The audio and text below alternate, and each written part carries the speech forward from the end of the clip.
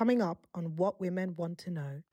I didn't check my breasts every day because it's never going to happen to me. Like most women, we do not check our breasts unless there's a case in the media. And I'll put my hands up. And I saw a lump in my left cleavage coming out the shower one day. And then I had an ultrasound and I turned to look at the screen because I do ultrasounds myself. And I saw a cancer. I didn't need to wait for the biopsy. And I knew it's big, I'm young, I'll need chemo, I'll need a mastectomy, good idea of what my 10-year survival is. And at that moment, it was like a light bulb switched off and it was happening to someone else. I'm your host, Dr. Adana, and this is What Women Want to Know, the show where we navigate the complex, fascinating, and sometimes intimidating world of women's health and well-being. Here, we create a safe, judgment-free space where no topics are off limits. We confront our fears, we embrace our vulnerabilities, and we find humor in the unexpected. Welcome to What Women Want to Know. Before we get into today's conversation, I want to personally invite you to join this growing community. If you've watched every episode until now, thank you for sticking around. And if you've just stumbled across us, welcome. If you're watching on YouTube, don't forget to hit that subscribe button and turn on the notification so that you know when a new episode is live on the channel, which is every Sunday at 6 p.m. GMT. If you're listening on Spotify or on Apple Podcast, please don't forget to follow along and give us a review. Your review helps more women to find us, women who need to be part of this conversation. On the show today, we're venturing back into the complex world of breast cancer, a topic that remains shrouded in uncertainty and fear for many women. Today's episode isn't merely a clinical discussion. It's a deep dive into the emotional, physical, and psychological experiences of those affected by this disease. It's a journey into the transformative power of sharing personal stories, from diagnosis and treatment options to the nuanced challenges of life during and after cancer. Our focus is not only on survival, but thriving, understanding that even in life's toughest challenges, there are lessons, hope, and new beginnings. Our inspiring guest today is Dr. Liz O'Riordan, a beacon of strength and a true embodiment of the power of resilience and purpose. As a retired breast surgeon whose career was unexpectedly cut short due to cancer, Dr. O'Riordan's unique perspective as both a doctor and a patient offers profound insights into the world of cancer care. Her journey through diagnosis, treatment, and finding a new purpose post-retirement is nothing short of awe-inspiring. Liz's candid discussions about the less talked about aspects of cancer, like sex, mortality, and life outside the hospital, provide invaluable support and education to those navigating their breast cancer journey. Through her books, keynotes, and digital platform, Liz is not just sharing her story, she's changing the narrative of cancer care, highlighting that it's the little things that often matter the most. Join us as we delve into this deeply personal yet universally relevant journey with Dr. Liz O'Riordan. What Women Want to Know.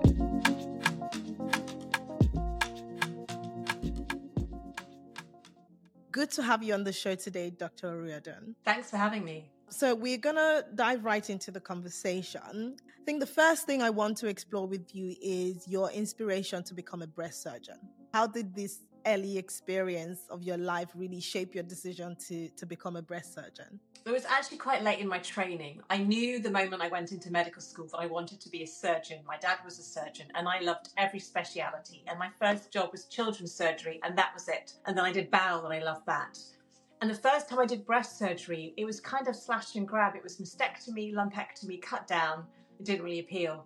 But I found surgical training really hard as a senior doctor. No life, writing up a PhD, I hated the on-call, I was ready to quit. And then I discovered breast surgery again when it had changed and it was much more creative. We used plastic surgical techniques to recreate and reshape the breast.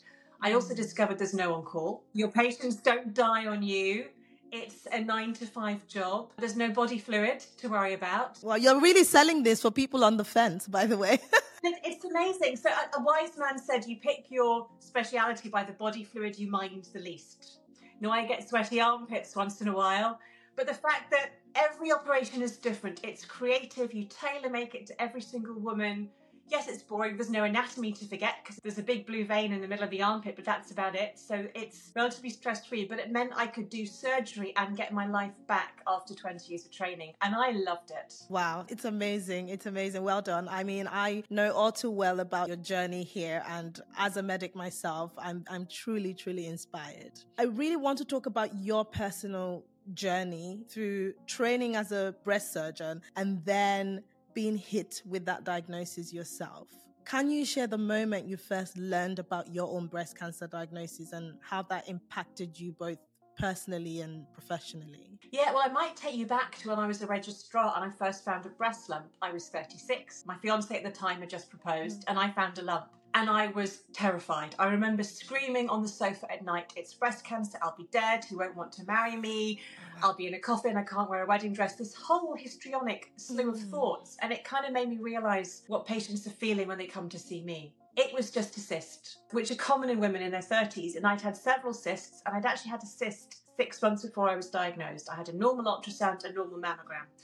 I didn't check my breasts every day because it's never going to happen to me. Like most women, we do not check our breasts unless there's a case in the media. And I'll put my hands up. And I saw a lump in my left cleavage coming out the shower one day. And my mum said, look, will you go and get it checked out? Because I was saying, it's nothing. I had a normal scan 6 months ago. And I went along and my mammogram was normal. I had very dense breasts. And then I had an ultrasound and I turned to look at the screen because I do ultrasounds myself. And I saw a cancer. I didn't need to wait for the biopsy. And I knew it's big, I'm young, I'll need chemo, I'll need a mastectomy, good idea of what my 10-year survival is. And at that moment, it was like a light bulb switched off and it was happening to someone else because I knew too much. I've looked after women who've died from breast cancer and all that knowledge in my head. And it was really hard working out, what do I tell my husband and my mum and dad? Do they need to know at the moment? And what do I do with everything I had?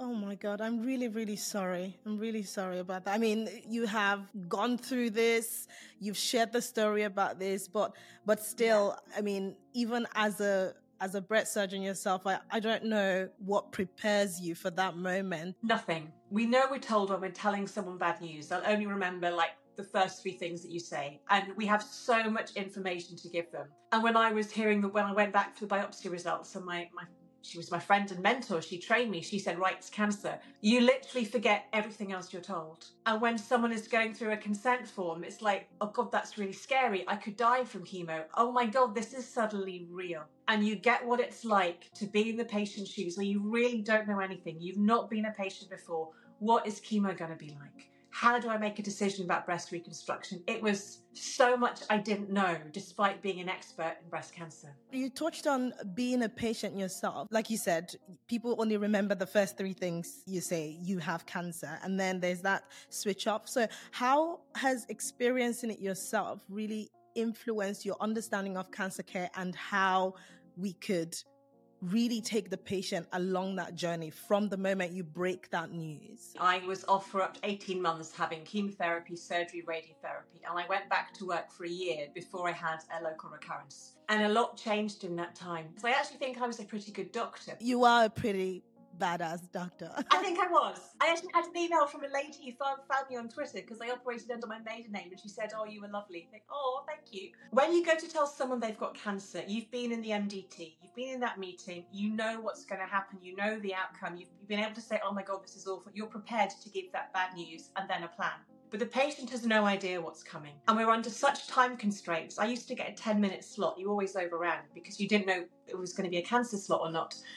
And we go, right, it's cancer. And we go, we've got to do this and this and this and this and this. And I'd say, just sit and bite your tongue for 10 seconds and let that patient come up to where you are and let it sink in and let them say the first thing that comes into their head, whether it's, am I going to die? Am I going to lose my hair? Who's going to look after my disabled daughter? Let them do that. And that will get them where you are and guide the rest of the consultation to talk about what is really important to them. But 10 seconds is a long time and it is the most uncomfortable silence you will ever have. But you've got to let it sink in. I suppose in this new perspective that you have from both sides, have you had this conversation with doctors, with surgeons who are still practicing? Yeah, I've spoken to kind of all over the UK, to medical students, to trainee doctors, to consultants, just to let them know the things they might not be aware of. Now, they might not be able to change a lot of it. So things like using the language. So I used to say, it's lucky we caught it early and it's good it hasn't spread. I'm trying to be positive about this 80-year-old lady with a small breast cancer. But no one's lucky to get it, and no cancer is good to have. And no matter how good you think it is as a surgeon, because you've seen everything, to that patient, it's still cancer. I used to tell patients radiotherapy was a bit like an X-ray and you might feel a bit tired. It's BS. I'd never seen a radiotherapy machine. I didn't realise you had to lie there with both arms above your head. I didn't realise how bone-crushingly tired it could make you feel and how bad the side effects could be. And why is that? Because as a breast surgeon, when almost 2/3 of my patients have radiotherapy, I'd never seen the machine. I'd never heard what my radiotherapy colleagues tell patients. I used to give my patients a little warning about what chemo was like. I'd never sat and listened to what my own oncologist was telling my patients. We aren't joined up. And even worse, I don't know what my breast care nurse says when I leave the room. Is she talking to them about diet and sex and exercise and work? Or is she just repeating everything I said because the patient's going, what's going on? I'm trying to fill that knowledge gap between what the doctors and nurses have time to tell the patient and what you're searching for on Google when you get home. Exactly. That is the power of leveraging platforms that we know most people turn to when they get such a scary diagnosis. I think the problem is you don't know who to trust. The YouTube health shelf, we're done by doctors in the UK, but no one is monitoring and checking that what we say is accurate. I mean, I spend 8 hours writing a script, referencing, checking it to make sure it's up to date. But you don't know people are doing that. It's like someone can say sugar causes cancer. They've got 1 million followers. Oh, that must be true. And it's really hard to get common sense, accurate information out to the general public. What women want to know.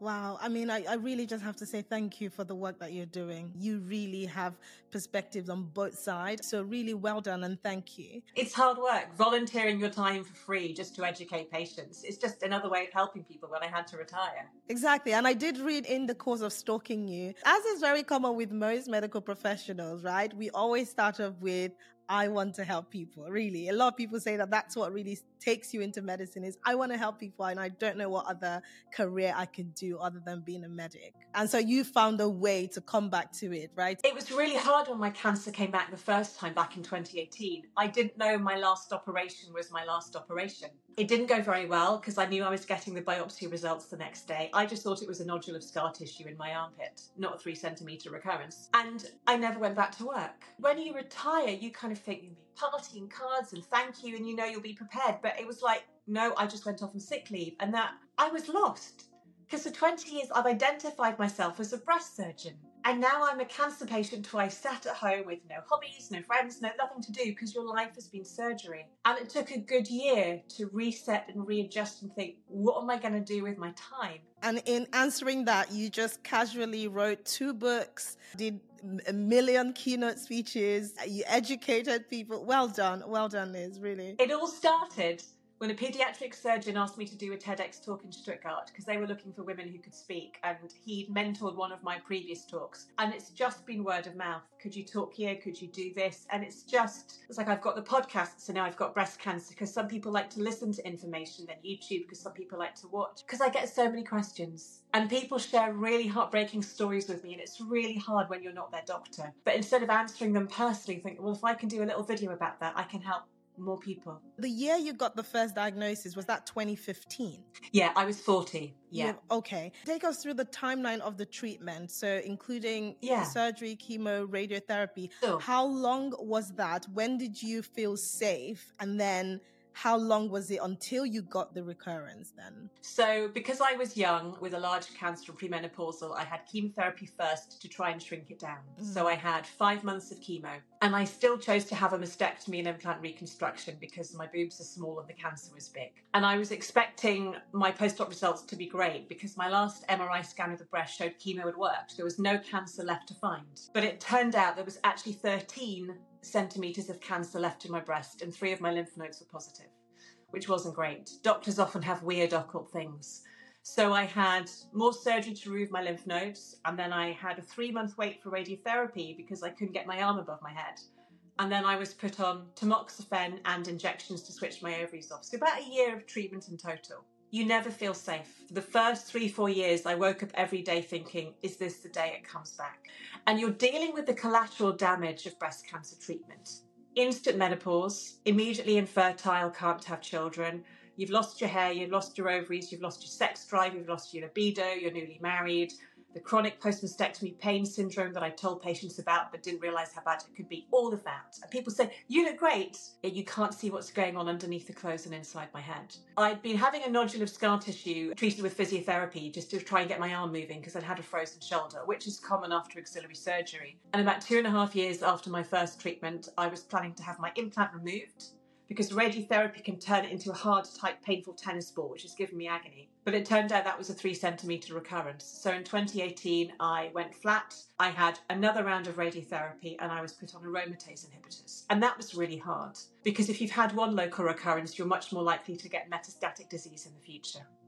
And I'd have wobbles when you get a cough and you think, I need an MRI because I'm convinced it's come back. But I think beginning of this year, it's over 5 years since my second recurrence. I'm feeling all right. I'm not waking up every day thinking, is this the end? I think, well, maybe I'll actually go on to live a long, healthy life. Just got over the death of my mum, who had her arm amputated for a metastatic osteosarcoma and died 5 months later. And then I'd written a memoir. I wanted to tell my story as a female surgeon, how hard it is, what it's like going through training. And the day before my book came out, I was cycling in Italy and I saw a nodule on my chest wall. And I knew it was another local recurrence. So I had surgery for that in July, and I'm now on treatment for life with bum injections and a very mild dose of chemo to stop it coming back a third time. I'm so sorry, Liz. Wow, like you've been through it. What were the emotional challenges that you faced? Not just dealing with it the first time, but also dealing with it the second time, and also just living in this constant uncertainty or paranoia. How did you cope with that? There's a lot of denial. Part of me thinks I haven't had breast cancer 3 times. Because I've seen people dying of breast cancer, I can't get that image out of my head. So there's a bit of, it's not going to happen, I'm fine. And I think a lot of people get through the day like that. There's anger for everything it's taken from me. You know, I can't have children, I lost my job, I lost my hair. That's really, really hard. You feel very sorry for yourself. The chronic pain, the collateral damage, you see people around you having a wonderful life. It's a real mental roller coaster. And the anxiety and depression that comes with it, almost PTSD. Every time I'm called for my mammogram, I'm right back there in that unit. And we call it scanxiety, that fear of recurrence. And then I had hip pain recently and I thought, oh, this could be bone mets. And then when a doctor sends you for a scan, you get really worried because they're worried enough to send you for a scan. And that waiting, it's just horrific. You learn to live with it and time helps pass you by. And I almost can't remember going through treatment the first time, but I developed an inner strength. I think you either fall in a heap or you say, this is happening to me, I have no choice, I have to move forward. And I wouldn't have done any of the stuff I do now if I'd remained a surgeon. I am a different person, but I think medicine trained me because as a doctor, we're very good at putting on a mask. Mm-hmm. You know, it's acting. Yeah. You're on a ward round presenting a patient, and then you're in theatre being, I can save your life. Then you're bollocking a junior. Then you're arguing for a business case. We get very used to flicking the switch.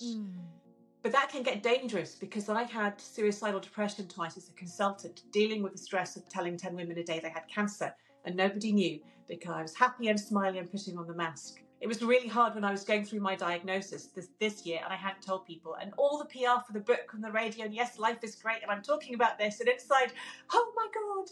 And it's finding that balance of giving me time to have the sad grieving, this is really unfair, and then go out and do the job. You know, are there any specific strategies that helped you cope? Like in your experience, and I know that every woman's journey through her diagnosis is very different. You know, there's so many things outside of you in that room that would influence how you deal with that journey. There's so many socioeconomic factors outside of the hospital, your support system. But if you were to share strategies that helped you personally, what would be the top ones then? The first thing I would say is find your tribe. I was quite active on Twitter. back in 2015, mainly because I did triathlons and baking. By doing all the sport, I could eat all the cake. And I was being treated in a hospital where I'd worked, where my husband worked. I wasn't going to wear a wig. I was going to lose my hair. I'd be recognised. And I thought, I don't want people talking about me behind my back. And I can't not talk about cancer treatment for 9 months. So the day after I got my biopsy the first time, my husband and I pressed send on a tweet saying, things are a bit different. I'm coming out. I've got breast cancer. And that was one of the best days of my life, because I was flooded with information and support from people telling me what to do, what to expect. The stuff the doctors and nurses don't know. What toothpaste to use, what flavoured water to use, what cookbook to help. And I found 2 or 3 doctors who were having cancer treatment at the same time. The incredible Kate Granger behind the Hello, My Name is campaign. Another chap who sadly died, and Trish Greenhouse, who I wrote my first book with. And just for me, having other doctors I could talk to who were going through cancer treatment, who knew what it was like to be on both sides. And now there are so many forums and groups that you can find someone going through it. And there's an American forum called breastcancer.org. I joined anonymously, but they had groups for people having chemo in January. So you're all going through it at the same time, because your family can't get it. I think my husband thought I was having an affair because I'd be messaging people at 3 a.m. under the duvet pretending I'm asleep. They can't understand the crazy thoughts in your head. Like a friend who died said he was glad when his cancer came back because he could stop waiting for it to happen. Oh no. And I get that completely, because that worry. So to have a tribe of people you can talk to, you can share your deepest, darkest fears, secrets, and know you're not alone was everything for me. The second thing to me that helped was actually sharing my story. It all started with a blog back when they were a thing, and just writing it down helped me process that emotion. Now, you don't need to share it. I think people feel there's a need to share their story and you must tell everybody what's going on Instagram. You don't need to do anything. But for me, writing it down helped it seem less scary and deal with the emotion on the page, so I could then go and cook for dinner or take the rubbish out. And the third thing for me that's really helped this time is just nature. I'm very lucky to live in the countryside, and just sitting out my kitchen, looking at the birds on the feeder, going for a swim in the local river, taking the dogs, and exercise. Because when I'm walking or I'm in the gym, I'm just Liz. I forget I've got cancer. I'm just concentrating on something. And I think they're the 3 things that have really helped me cope. I would actually call those the aspect of cancer care that's often overlooked, but very, very crucial for patient well-being. Doctors tell you what's going to happen to you with treatment. My impression of quality of care was doing the right thing at the right time. Perfect scar, evidence-based medicine, all the latest treatment, off you go. The third aspect of quality is the patient experience. And we don't tell you how to cope when you leave our office and we see you in a year. Yeah, but where do I go? And I think it's trying to fill that gap to say, you're going to feel like this and you might have this. And if you have problems with your sex life, that's okay, we can help. And trying to help you get your quality of life back, not just to be living. What women want to know.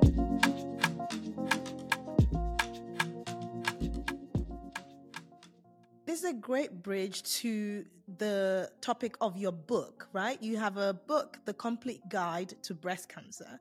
How does it differ from other resources available? So at the time, I bought 10 books written by patients with breast cancer, and Dr. Trish Greenhouse, my Twitter friend, bought another 10 because we didn't know what it was like to be a patient, despite being 2 experts ourselves. And we realised there's no one source full of accurate information. I mean, often I do it myself. When you're telling your story, you exaggerate, and it's a bit like TripAdvisor. You only hear the worst. You don't hear the good because people can't be bothered to tell you, oh, I'm on tamoxifen, it's absolutely fine. That's not exciting. You know, it's slash, poison, burn. We just wanted to create one resource that would tell you how you cope, not just mentally, but physically, what to eat, what to do with your family, all the way through from like diagnosis through to death. Because we couldn't find the answers to the questions we had as experts. And it was a lot of hard work, but we're just doing the 2nd edition now because there are 20 new drugs since it got published in 2018, which is incredible. But just, we wanted that legacy to say, we want to help people and we can do this in a different way. And so now you have added author to one of your amazing titles, and you're also a speaker as well. You're an advocate for cancer care. Can we talk about this transition? How did you navigate the transition from being a surgeon to retiring at a young age due to your health? Earlier, you mentioned that you felt a bit lost and it took you about a year. Can you talk us through that process? When I realised my left arm doesn't work properly because of all the surgery, and psychologically I couldn't look after cancer patients having had a recurrence, and it took 6 months of bitter back and forth, fighting, getting letters, paying to be seen, to go through NHS ill health retirement, which I could talk for hours on it. It's not an easy process. I get the pension I'd accrued to date, so at 43 it's not much. So I'd lost my income. You know, my husband and I don't have children, but I was used to having my own income and bringing that in. So suddenly our household income is kind of dropped by half. I don't have a reason to get out of bed in the morning. Am I still a doctor? What do I do with my days? I'm going bored in the house. That was really, really hard. And I started blogging and writing the book actually helped. Trish and I said, let's do this. So that kept me occupied for about a year. And I was active on Twitter, just talking about breast cancer things to say, look, there's an article in the press, but this isn't right. Because people don't understand statistics. A lot of doctors, relative risk, absolute risk. You know, bacon doubles your risk of breast cancer. It doesn't mean it's a 50% chance. And I found publicity through that book meant I was writing articles for the Mail on Sunday, and I found I could write for the lay public. So that led to them saying, could you do another article? So that kind of got my name out there as someone who can explain things. And then when I was writing my memoir, Under the Knife, I love writing. I've realised I like writing, and I like writing stuff that's not my PhD, where you don't have to have a 200-word sentence. And I discovered I really, really enjoy explaining stuff to people, and I love the geeky research behind it. And I wrote my memoir mainly because I wanted to talk about the depression I'd had as a doctor that I was too embarrassed to talk about. Off the back of COVID, people were opening up about the sheer hell they were going through. And 10 publishers rejected it, and they said, we won't publish you because you've only got 2,000 followers on Instagram and you don't talk about breast cancer there. At the time, it was just hedgehogs and sewing my own clothes. We need to be able to market you. Come back when you've got 10,000. So in 6 months, I flogged myself, posting every day, building another community, doing little videos here and there. I got the numbers. They still said no, but then I crowdfunded it with Unbound. And then that led to realising, oh, the videos are working. And this is another way of, I quite like the videos, but the money you spend getting the lights and editing and films, it takes 10 hours to produce an 8-minute video for YouTube. It's insane. But people were saying, have you done a video about this on Instagram? Well, let me scroll back the last 2 years to see. So YouTube became a legacy to say, right, this is a library to find the videos. But it does become a bit like a monster that you have to feed. The algorithm works. If you're not publishing every other day, it drops, and it's really, really hard. And it's finding that balance between, I can spend all day replying to the 100 comments I get from the podcast and the videos and Instagram, but I'm not exercising or walking the dog or doing things for me. And it's really easy to remember, you don't get paid for any of this. But it's really important, and finding that balance. But it's just kind of grown, and like word of mouth, one talk led to another talk led to another talk, and it's something I really, really enjoy. And I feel I'm still being useful, and whilst people want me to do it, I will carry on as long as I can.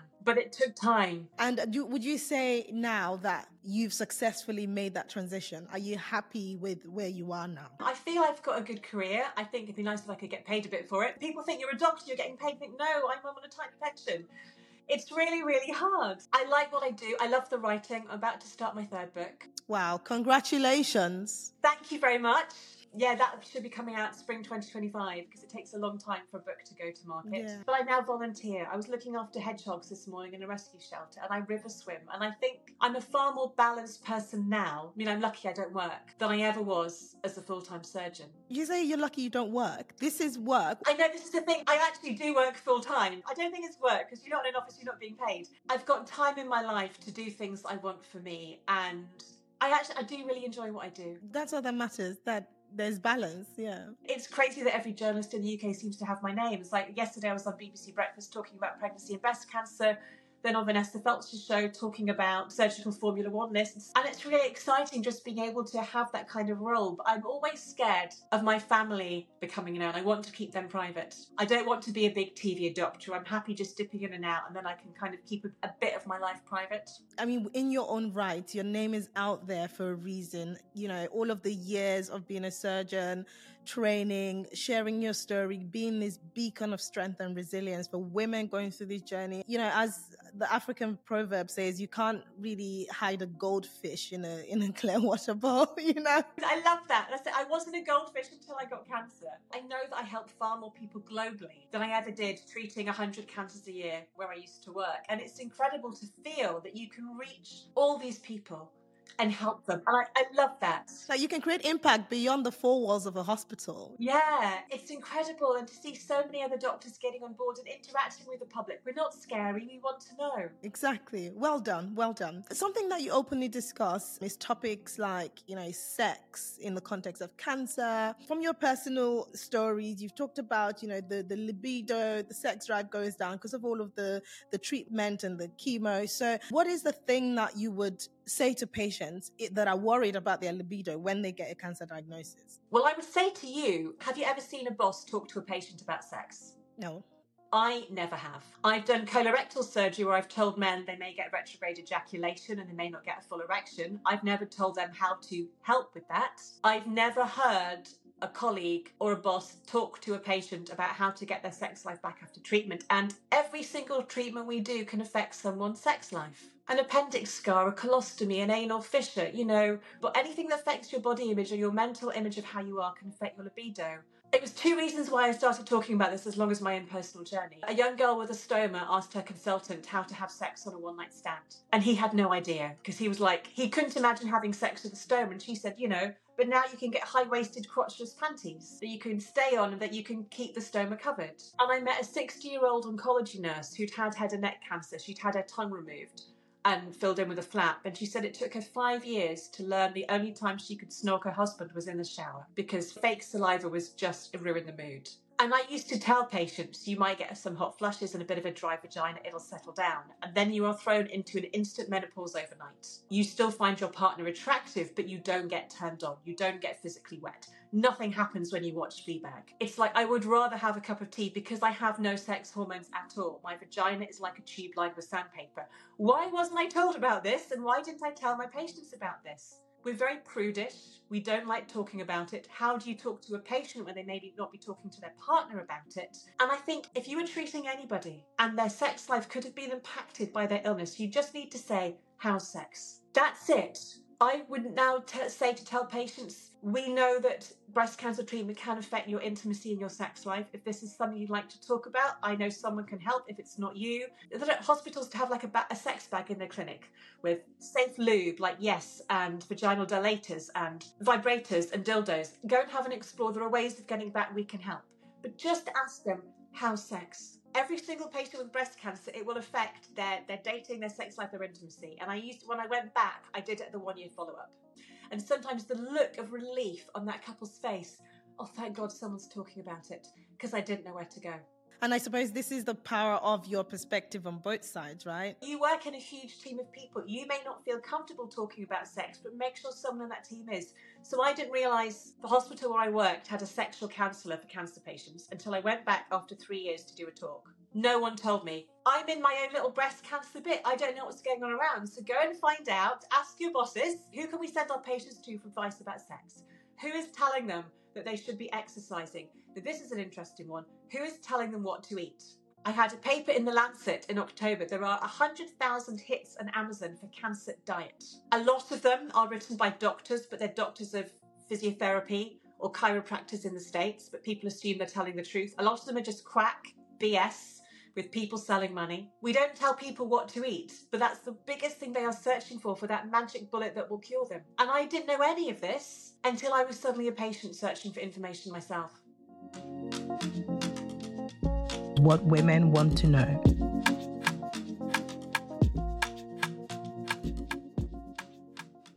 It just highlights the value that you are bringing to this space, especially for women who are going through this journey. This is big. This responsibility, right, is big in other ways, because on the one hand, you train for, 20 something years to climb to the highest rank that any medic could in a hospital. And you were forced out of that earlier than you hoped. And you have this big job that, in my opinion, is bigger, much bigger than the four walls of a hospital. So what are your future goals in terms of advocacy, education, and supporting others with breast cancer? Because I can tell that you're very passionate. And the passion is not just the experience of a patient, but it's also the reflection of, I was one of the doctors who really missed out on addressing this aspect of your care? What are your goals? Tell me. World domination. No, I'm joking. I want to carry on doing what I'm doing and reach as many people as I possibly can. And ideally, earn a bit of money so I can pay for people to help me do what I do so I can claim my time back, because it's hard. A tiny part of me wishes I could just stop and forget I've ever had cancer, because when you talk about it every day, it's always there. But I love what I do. I want to carry on writing and doing the videos and growing a platform and improving the podcast, so I kind of become known as the go-to person for breast cancer advice. I get recognised at airports, people ask me for selfies, and it's like, I don't think you really realise the impact you have, because I just live in a tiny village in Suffolk, mainly in my muddy dog walking clothes. You think, oh wow, people actually do read what I write. This is quite weird. That's the problem with social media, because you're just in your little office at home typing away, and it's like, people think I'm a celebrity. I'm not really. The thing I love that cancer gave me was an identity. Because before I was diagnosed, I was a consultant surgeon. I wore maxi dresses and blazers and high heels, and that was my look. And then I spent 18 months in tracksuits having chemo. And then you wake up at 41 thinking, what do I wear? Because my small town is a Dorothy Perkins where my niece shops and a country casuals where my mum shops. And it's helped me find a look. The hair, the glasses, the yellow. It's like, oh, I have a thing. This is really cool. No one can pull it off. From the funky hair colors to the bright jumpers. I mean, you're just an actual vibe. It's so nice, and I don't feel I'm going to be 50 next year. It's crazy, but I kind of feel I'm enjoying myself now. And I noticed the colours of the nails as well. Yes, they're glittery for Christmas. Other colours are available. I didn't wear yellow before chemo because it completely changes your skin tone when your hair comes back grey. I think life's too short. Just wear what you like. Amazing. I suppose you answered it, because I was going to ask, what do you hope your legacy will be in the field of breast cancer awareness? Not only world domination, but you want to be known as the go-to person when it comes to cancer care, especially in women, right? I used to tell patients, don't Google. I will tell you what you need to know. Here's a pile of leaflets. Go home. I never read them. You go on Google. You go on your phone, whatever search engine it is. We all, apart from my mum, who didn't want to know anything, we do it. And I wish we could say, to digitally signpost every single patient to say, right, you are going to go on Google. Here is a list of sensible websites, apps, influencers, books, podcasts, YouTube channels to read that have safe, sensible advice. And how do you get that? You ask the patients at the 1-year follow-up clinic. Who do you follow? What have you found helpful? And we can somehow email that with a QR code to say, you're going to be terrified when you go home. Your family are going to ask you what the doctor said, and you won't remember because you're still going, holy flip, I've got cancer. To digitally signpost people to safe resources, and for me to be one of those resources to say, right, here you are. I'm going to be the friend in your pocket that's guiding you, along with other incredible people doing amazing work. That is what I would love. I just got goosebumps. I have no doubt that you will be that person, actually. Doing that, it's such a quick and easy project for a junior doctor to do. Sit in an outpatient clinic, ask patients what they found. There you are, collect it. 6 months later, give it to patients. Was it helpful? When I was diagnosed, I thought there'd be apps to help me cope with chemo, how to track my side effects, with drugs. Nothing, apart from a Macmillan app. But no one told me, even though I was being treated at the Macmillan Centre, because doctors don't Google what patients are Googling for. If you are working in the cancer field, breast cancer, go on a breast cancer forum, go and have a look and see what kind of questions patients are asking. Like, is it safe to have sex during chemo because I'm scared my husband's hair will fall out? And that will tell you what your patients really want to know. And you may not be the person to tell them, but make sure someone in the team is. That is the power of technology these days. That's the power of, digital transformation, and also the rise of health tech startups, right? And I really think this is a space that you should explore. I do worry about health tech. I've been approached by quite a few people who are trying to find new ways to help women examine their breasts. There's like a little ultrasound probe that you have with a phone that you go up and down, or silicone pads to make it easier. And I feel they are inventing a solution to a problem that doesn't exist. The problem is women don't examine their breasts. Your hands are all a breast surgeon needs. You with a little ultrasound probe isn't going to be any good. It takes months to get that training. You're inventing a gadget because you think women want it, but actually, if they're not examining their breasts monthly, they're not going to use the gadget. It'll be like the exercise bike that you put clothes on. If you actually even look really deeply into the founders of some of these health tech startups, they've had no experience in medicine whatsoever, right? And it's like this thing has been tested on a silicone breast model in a laboratory, and now it's going on to people. So I'm a part of the Independent Cancer Patients Voice Advocacy Group. We're the patients that go on trials to make sure everything's above board. Ask patients what we need. Don't create something because you think you'll make a bit of money when no one's going to use it. That's what worries me. Like apps, everyone wants an app these days, but actually what I want is an app that will do this. So there was an app talking about chemo side effects. It said, one of the questions was, do you have constipation? If you've got irritable bowel syndrome, then constipation may be going once a day. For some people, it's going once a week.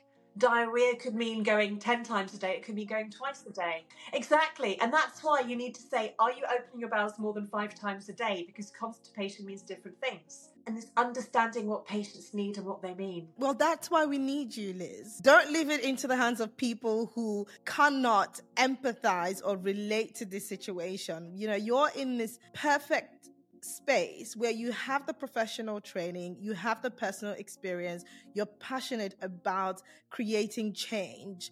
Do not leave this opportunity, Liz. We are begging you. I will rally to find the support that you need, but really, I'm rooting for you. Well done. Well done. And thank you so, so much for being a voice for women going through this. Your strength and your resilience through this process is really inspiring, even for me that has not gone through this process, but let alone for women who are going through it at the moment. So thank you for all of the work that you're doing, Liz. Oh, thank you for asking me to chat today. It's been brilliant.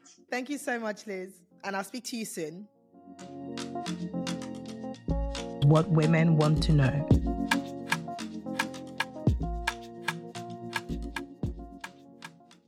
Wow, a very big thank you again to Dr. Liz O'Riordan for coming on the show today and sharing her insights, not just from a professional perspective, but also from a personal perspective. Thank you, Dr. Liz. You can find all of Dr. Liz's information in the description bar if you're watching on YouTube, the links to her social media handle, and all of the work she's doing. She's published 2 books and she's writing the 3rd. And so if there's any way that you can support her, if you also believe that the information that Dr. Liz O'Riordan shares on her platforms will be valuable to someone you know, whether it's a friend, a colleague, or a family member, please do share it with them. A big thank you to you for tuning into the show today. If you're watching on YouTube, don't forget to leave your comments. I love reading them and responding to them. Let me know, what did you enjoy the most about today's conversation, and what other topics would you love for me to explore on the show? If you're listening as a podcast, please subscribe and leave a review. Your feedback not only helps me improve, but it also helps other women to find us. And don't keep us a secret. Share what women want to know with your network. But not just the women in your life, the men as well. You can also find us on every social media platform, so make sure to follow along. That's our show for today. Remember, your health matters and it's okay to talk about it. Until next time, I'm your host, Dr. Adana, and this is What Women Want to Know.